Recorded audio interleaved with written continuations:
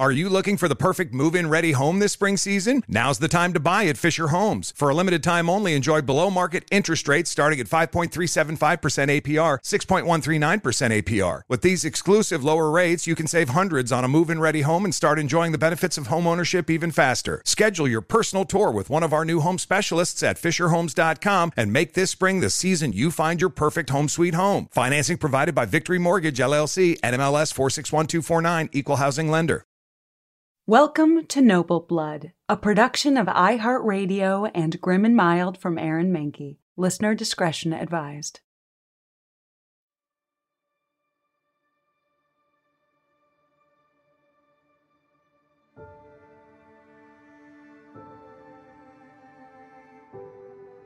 In February 1792, reclined in a bed somewhere on the outskirts of Montpellier, France, Georgina Cavendish lifted a shaking hand to dip her quill into the well of crimson ink at her bedside.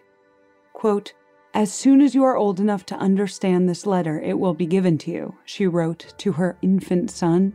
"It contains the only present I can make you, my blessing, written in my blood."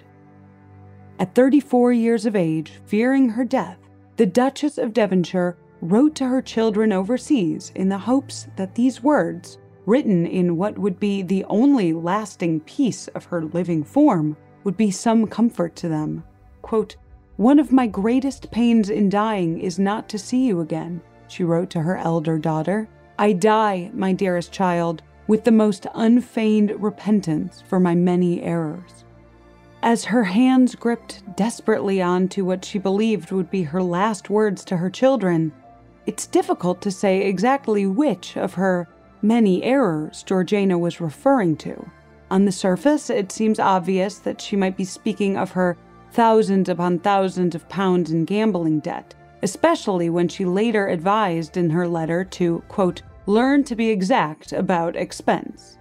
But if you were there with Georgina that day, if you were watching her fill the pages with her parting thoughts, it would have been impossible for you to ignore the significant swell of her belly protruding from her otherwise slight frame, a belly which alludes to one particular error, the one that had put her there in a stranger's home in the French countryside, days away from giving birth. But is that right?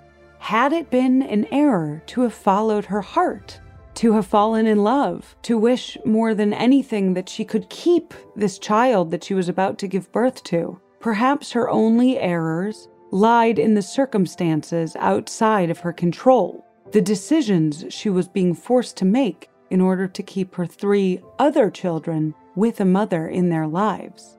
Days later, despite the difficult pregnancy, Georgina would survive the birth of her daughter, though she would never be able to claim her as such.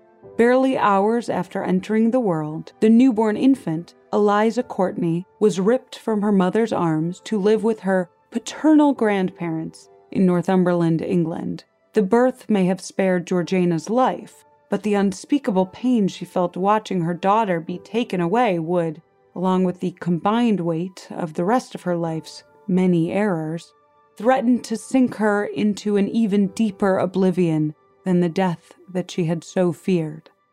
I'm Dana Schwartz, and this is Noble Blood.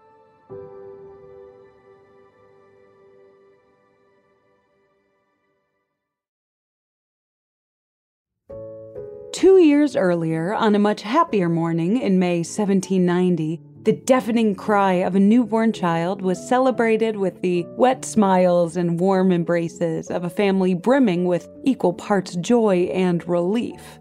At long last, the Duke and Duchess had finally been blessed with their Devonshire heir. The newborn Marquess of Hartington, or Hart, as he was affectionately called, was the product of nearly 16 years of fertility struggles and marital turmoil that had at long last settled into an, if not healthy, at least semi-functional arrangement. In the years since the Duke and Duchess's temporary separation, Georgina's uncontrollable gambling continued to escalate her debts. Only then, following the Duke's threat of separation and her best friend Bess's suspicious lack of support, did Georgiana become determined to change her ways. Or short of that, she at least swore to stop withholding the details of her debt from her best friend Bess. That was what Georgiana had assumed had angered Bess anyway, not that Bess had a desire to see Georgiana gone so that she herself could become the Duchess. Bess, or Lady Elizabeth Foster, for those who need a quick refresher, was the half-genuine, half-social climbing best friend of Georgiana, who, after being invited to live with the couple in London, later became Georgiana's husband, the Duke's mistress. Without a doubt, Bess stood to gain quite a bit had her friend no longer been the Duchess, but the drawbacks of driving Georgiana from her own home while she was supposed to be her closest friend ultimately forced her to accept her lot in life as the Devonshire's token third wheel. Though following the arrival of their long-awaited heir, Bess and Georgiana's relationship became stronger than it had ever been. With the Devonshire's marital future secured, the physical responsibilities of Georgiana's marriage had been fulfilled, which meant that Bess no longer had to share the Duke with his wife. And so when Georgiana began to express interest in a man other than her husband, Bess certainly had no reason to object. The man in question was the young, passionate, up-and-coming Whig politician Charles Grey. Where the Duke was distant and emotionally unavailable, Grey was bold and romantic with an inherent flair for drama. The two had met through their joint work for the Whig Party, but it quickly became clear that Grey's passion wasn't just limited to politics. From causing scenes at Devonshire House Circle parties to, quote-unquote, secret rendezvous in Bath, the pair couldn't have been less discreet if one of Georgiana's legendary wigs had had a neon sign attached flashing the words, "We're having an affair," above her head as they paraded across London. The more London talked, the more Georgiana's friends tried to persuade her to be at least less conspicuous about her newfound love. Bess, who had initially supported the affair, feared the Duke's inevitable retaliation at seeing his wife plastered across the London tabloids. Even the playwright Richard Sheridan, who wrote The School for Scandal, the play from the beginning of last week's episode, based loosely on the Duchess's life, wrote to her begging her to see reason. Now, the very fact that the man who wrote an entire play scandalizing Georgiana's life was urging her to use discretion should have been enough of a red flag. But Georgiana was well past the point of listening to reason.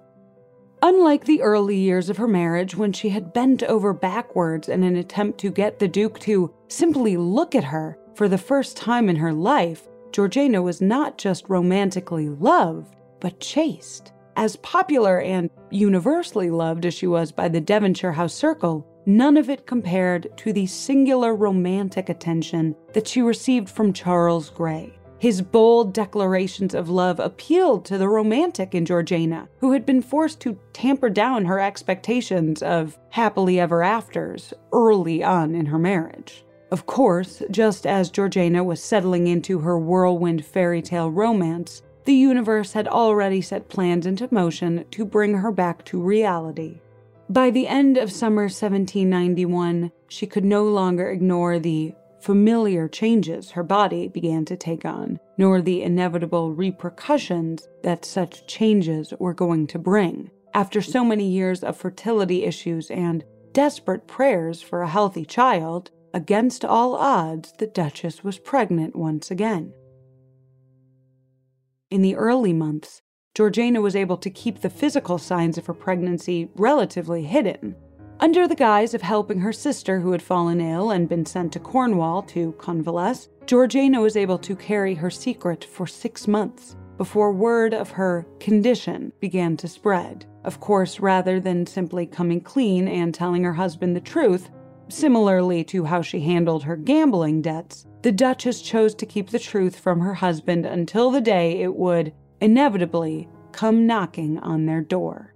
Only when the Duke finally received word that it was of the utmost importance to see his wife with his own eyes did he not knock on her door so much as kick it down. The Duke took one look at Georgiana, more than 6 months pregnant at this point, and dragged her into the next room, locking the door behind them. Not that the walls could do much to block out the volume of the Duke's rage, or of Georgiana's responding cries. In the end, the Duke gave his wife an ultimatum: either end her affair with Grey and put their forthcoming child up for adoption, or he would divorce her and refuse to let her see their 3 children ever again. It was an impossible choice, but one that she made without pause. Even if the entirety of her decision hinged on the Duke keeping his word, she could never live without her 3 children. By the time the Duke departed from Cornwall, it had been decided Georgiana would be sent abroad to France as soon as possible, presumably to come back once the child had been born and sent away. And so, with nothing but the weight of her impending heartbreak and the future of her unborn child on her mind, Georgiana packed her bags and set forth to meet her uncertain fate.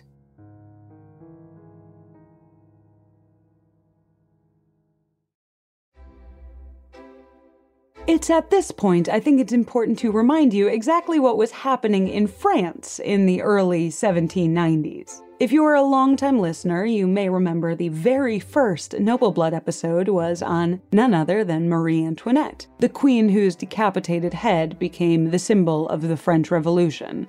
Well, coincidentally, she and Georgiana had grown to be quite good friends, both able to commiserate over their overbearing mothers and lackluster husbands. But considering the general French populace agreed that they wanted to see Marie Antoinette's head in a blood straw-lined basket, being her friend, or being associated with French nobility at all, was about the last thing you would want to do in 1790s France. Which brings us to a residence on the outskirts of Montpellier, days before Georgiana was due to give birth to her 4th child. With the comforts of home and her family physicians across the English Channel, the precarious ground on which the French monarchy stood only added to the Duchess's paranoia as to the likelihood of her impending death. In addition to the blood-inked letters she wrote to her children, Georgiana penned a new will, dated January 27, 1792, and took out a life insurance policy on herself for about £1,000. Comparatively, the £1,000 was a pittance in the grand scheme of what she owed to her various creditors across Great Britain, but the intention of her gesture was clear. She may have had no control over when or even if she would be able to return to see her children again, but she wanted to make sure they would be taken care of regardless of what happened to her. Perhaps Georgiana's only saving grace in her forced exile were the people that had chosen to accompany her. Along with her mother and her sister, to the Duke and the rest of London society's surprise, Bess had agreed to join Georgiana's party abroad. When he had initially made his ultimatum, the Duke had expected Georgiana to agree to his terms, end her affair, and have the child abroad. He had not expected his mistress to voluntarily choose to abandon him, albeit temporarily, to go with his exiled wife to war-torn France. After all, now that the Duke had proof of the Duchess's infidelity, Bess's role in Devonshire House suddenly had new potential. Should he go back on his word and choose to divorce Georgiana, he'd technically be in his right to do so, meaning Bess would naturally be next in line to become Duchess. But what the Duke hadn't taken into account was that this wasn't the first time he had sent a woman in Devonshire House abroad to have their illegitimate child. Bess knew how it felt.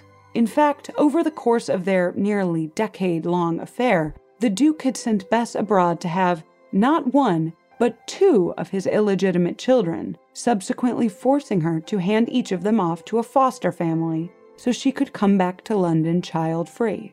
But now that Georgiana was to be forced to endure the same fate, Bess saw an opportunity to bring her children back into her life. And if Georgiana and Bess had anything in common other than their relationship to the Duke, it was their determination to ensure the well-being of their children.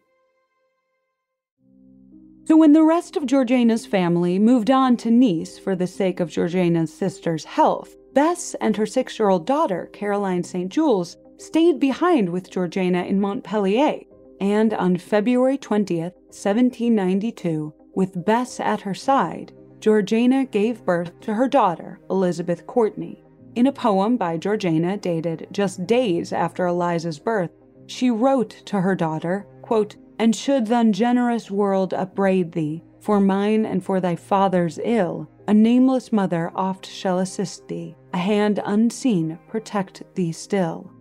It's obvious the loss of her newborn daughter was devastating, but the words she left for Eliza in the poem suggest she hadn't given up hope as to the possibility of influencing her daughter's life from afar. And while there's no substantial evidence to prove it, I like to think that despite their somewhat tumultuous relationship, having Bess there to support her, not just as her close friend, but as another woman who had been forced to give away her child because of the Duke, was at least a small comfort to Georgiana, especially with Caroline St. Jules at Bess's side, even though the child was technically the living proof of Bess's and her husband's infidelity. Seeing Bess and her daughter reunited after so many years apart likely gave Georgiana some semblance of hope in the bleak days following the loss of her own daughter. But soon days turned into weeks, and apart from dealing with her considerable grief, Georgiana's days were spent doing one thing and one thing only, waiting to hear word from the Duke. By the time Georgiana and Bess had caught up with the rest of their party in Nice, there was still no word. It became obvious that, ultimatum or not, the Duke was not going to let Georgiana return to England so easily. Finally, in April, the Duke wrote to Georgiana, making himself perfectly clear. Bess could come home, but she, Georgiana, was to stay abroad until he deemed her worthy of returning. Just when she had begun to grow accustomed to the well of grief that had permanently taken residence in her chest, a new wave of heartbreak threatened to overtake her entirely as the repercussions of the Duke's message settled in. Quote, "Oh, my dear child," Georgiana wrote in a letter to her eldest daughter, "I can only assure you that your love and the hopes that you will not forget me is the comfort of my life now that I am absent from you. When I am to return is now very uncertain. I hope it will be soon, as I do not feel I have strength to bear so long in absence." In her desperation to see her children again, the Duchess pleaded with her husband to let her and Bess visit, even for just a month in secret. But the Duke refused. Even Georgiana's sister, Harriet, noticed the despondent turn her sister had taken, writing in a letter to a mutual friend, quote, "He never writes to her and seldom to Bess, and the last letter was in so harsh a style that I have little hopes of good." Even though the Duke had invited Bess to return to Devonshire House in London, it didn't take her long to realize that his irritation didn't solely lie with his wife. Going back so far as when the Duke discovered Georgiana's pregnancy back in Cornwall, the Duke had been furious that Bess had kept such a monumental secret from him for so long.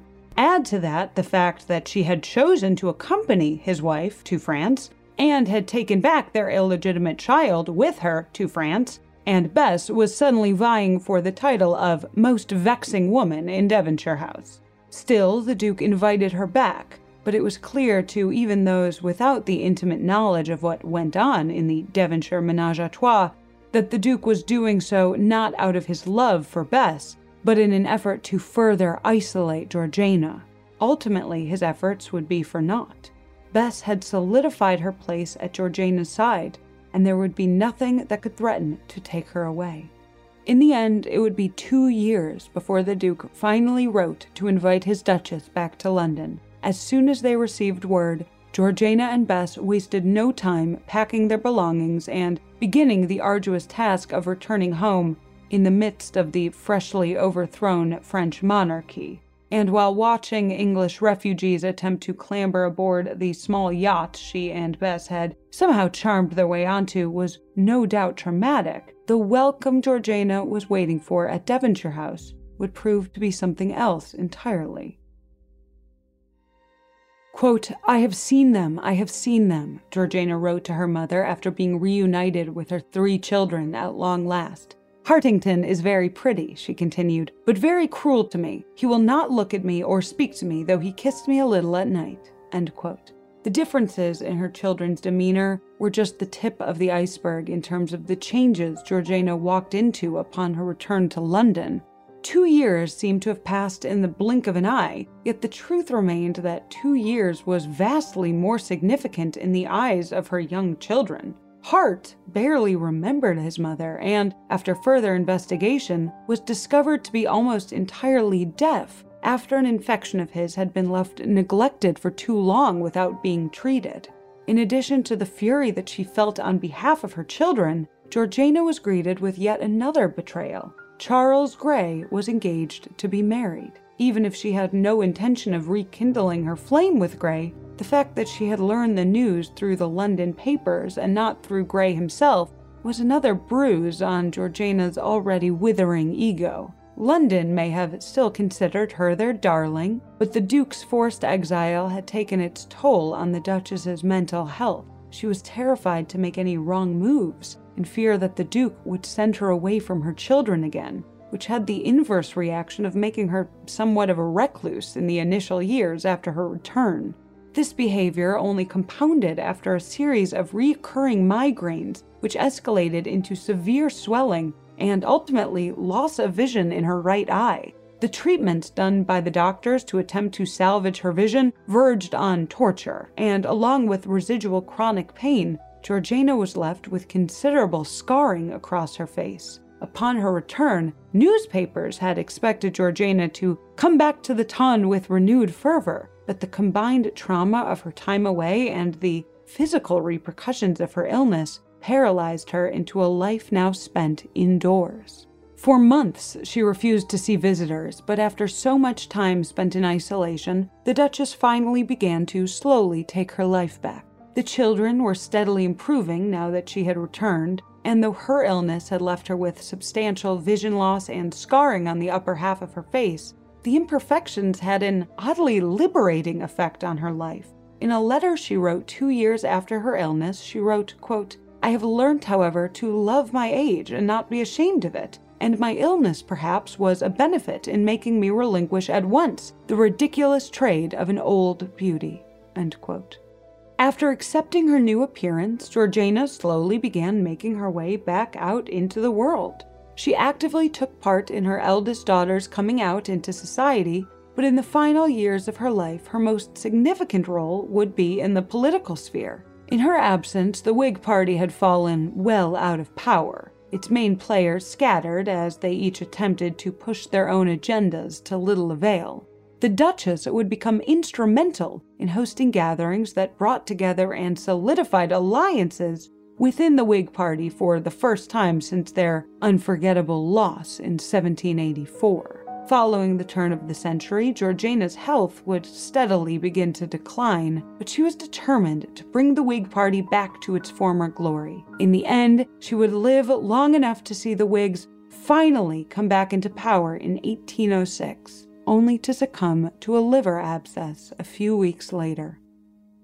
Georgiana passed away in the early morning hours of March 30th, 1806, with Bess and the Duke both at her bedside. Her sister wrote of her passing, quote, "I saw it all, held her through all her struggles, saw her expire, and since have again and again kissed her cold lips and pressed her lifeless body to my heart, and yet I am alive." End quote. For those closest to the Duchess, it seemed impossible that the world could possibly continue to spin onwards after the loss of such a titanic presence. Even the Duke, whose emotional bandwidth had held previously little regard to the well-being of his wife, lamented her passing. They may have had their differences, but for better or worse, Georgiana had been a constant presence in his life, one that he found himself longing for now that it was gone. Of course, he still had Bess, but in the wake of their return from France, the Duke and Bess's relationship never fully recovered from her, quote, betrayal of choosing Georgiana over him. Initially after her death, Bess and the Duke went their separate ways, the Duke taking his children to their Chiswick house while Bess went to stay with Georgiana's sister. And perhaps Georgiana had worried that after her death, the Duke would cast Bess out, because whatever the reason, even after she was gone, Georgiana made certain Bess would be taken care of. one of Georgiana's final actions was choosing Bess to be the sole guardian of all of her papers and correspondence. And whether it was intentional or not, Bess's involvement in the goings-on at Devonshire House solidified her place there even after all of Georgiana's papers had been sorted. The Duke, after so many years attempting to distance himself from Bess after Georgiana's exile, now found himself increasingly reliant on Bess in the wake of his wife's death. Eventually, in 1809, 3 years after Georgiana's passing, Bess and the Duke finally married, and Bess finally became the Duchess of Devonshire. And though Bess may have finally gotten the title she had so long been envious of, the grief that she felt at the loss of her best friend was undoubtedly genuine. In a letter to her son written just a few months after Georgiana's death, quote, "She is so present to me and I am so constantly occupied by her that I feel as if she was absent on a journey, and I catch myself saying, 'I'll tell her this.'" End quote. Bess ended the letter to her son with a thought no doubt shared by all of London as they grieved the loss of their Duchess. Quote, "Georgiana was the constant charm of my life. She doubled every joy, lessened every grief. Her society had an attraction I never met with in any other being. Her love for me was really passing the love of woman." End quote.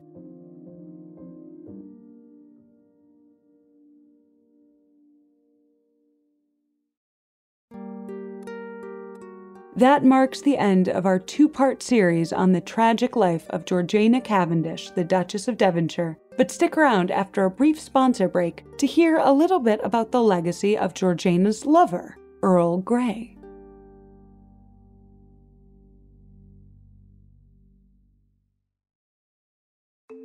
The weather is getting warmer, so it is time to say goodbye to your jackets and heavy sweaters. Hello to shorts and tees. If you are anything like me, you have this urge around this time of year to completely overhaul your wardrobe, but ideally you want to do that without spending a fortune. Luckily, I found Quince. Now I've got a lineup of timeless pieces that keep me looking effortlessly chic year after year. They have these amazing European linen dresses, blouses, and shorts from $30, washable silk tops, timeless 14-karat gold jewelry, and honestly, my new favorite pair of summer sunglasses I got from Quince. Get warm weather ready with Quince. Go to quince.com/noble for free shipping on your order and 365-day returns. That's QUINCE.com/noble to get free shipping and 365-day returns. Quince.com/noble.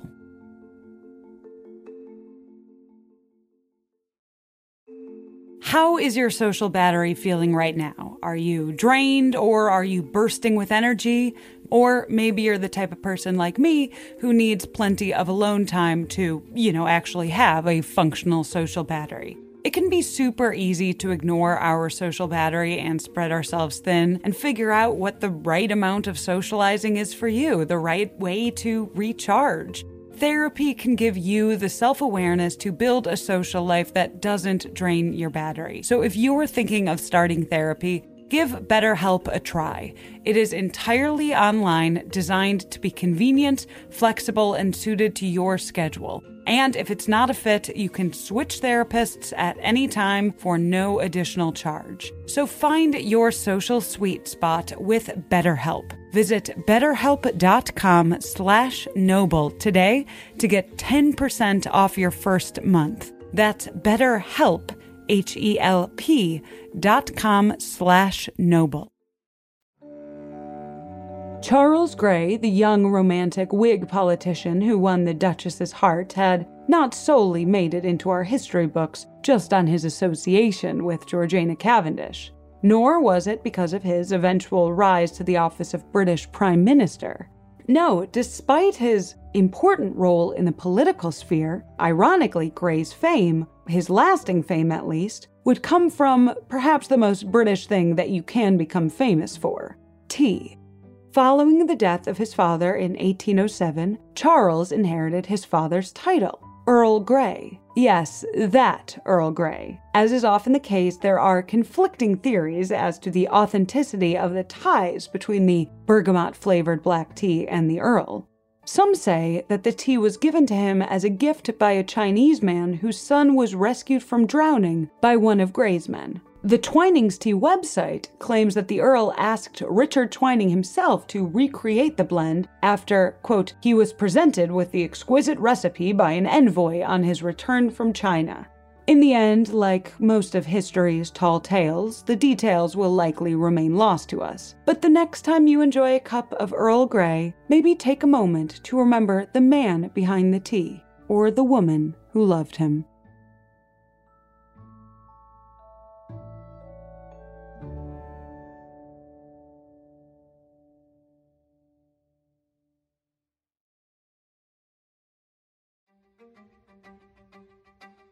Noble Blood is a production of iHeartRadio and Grim and Mild from Aaron Mahnke. Noble Blood is hosted by me, Dana Schwartz. Additional writing and researching done by Hannah Johnston, Hannah Zwick, Mira Hayward, Courtney Sender, and Lori Goodman. The show is produced by Rima Il-Kayali, with supervising producer Josh Thane and executive producers Aaron Mahnke, Alex Williams, and Matt Frederick. For more podcasts from iHeartRadio, visit the iHeartRadio app, Apple Podcasts, or wherever you listen to your favorite shows.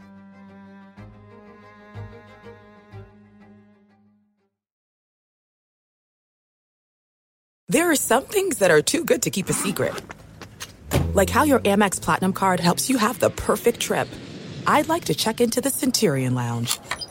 Or how it seems like you always get those hard-to-snag tables. Ooh, yum. And how you get the most out of select can't-miss events. With access to the Centurion Lounge, Resi Priority Notified, and Amex card member benefits at select events, you'll have to share. That's the powerful backing of American Express. Terms apply. Learn more at americanexpress.com/withAmex.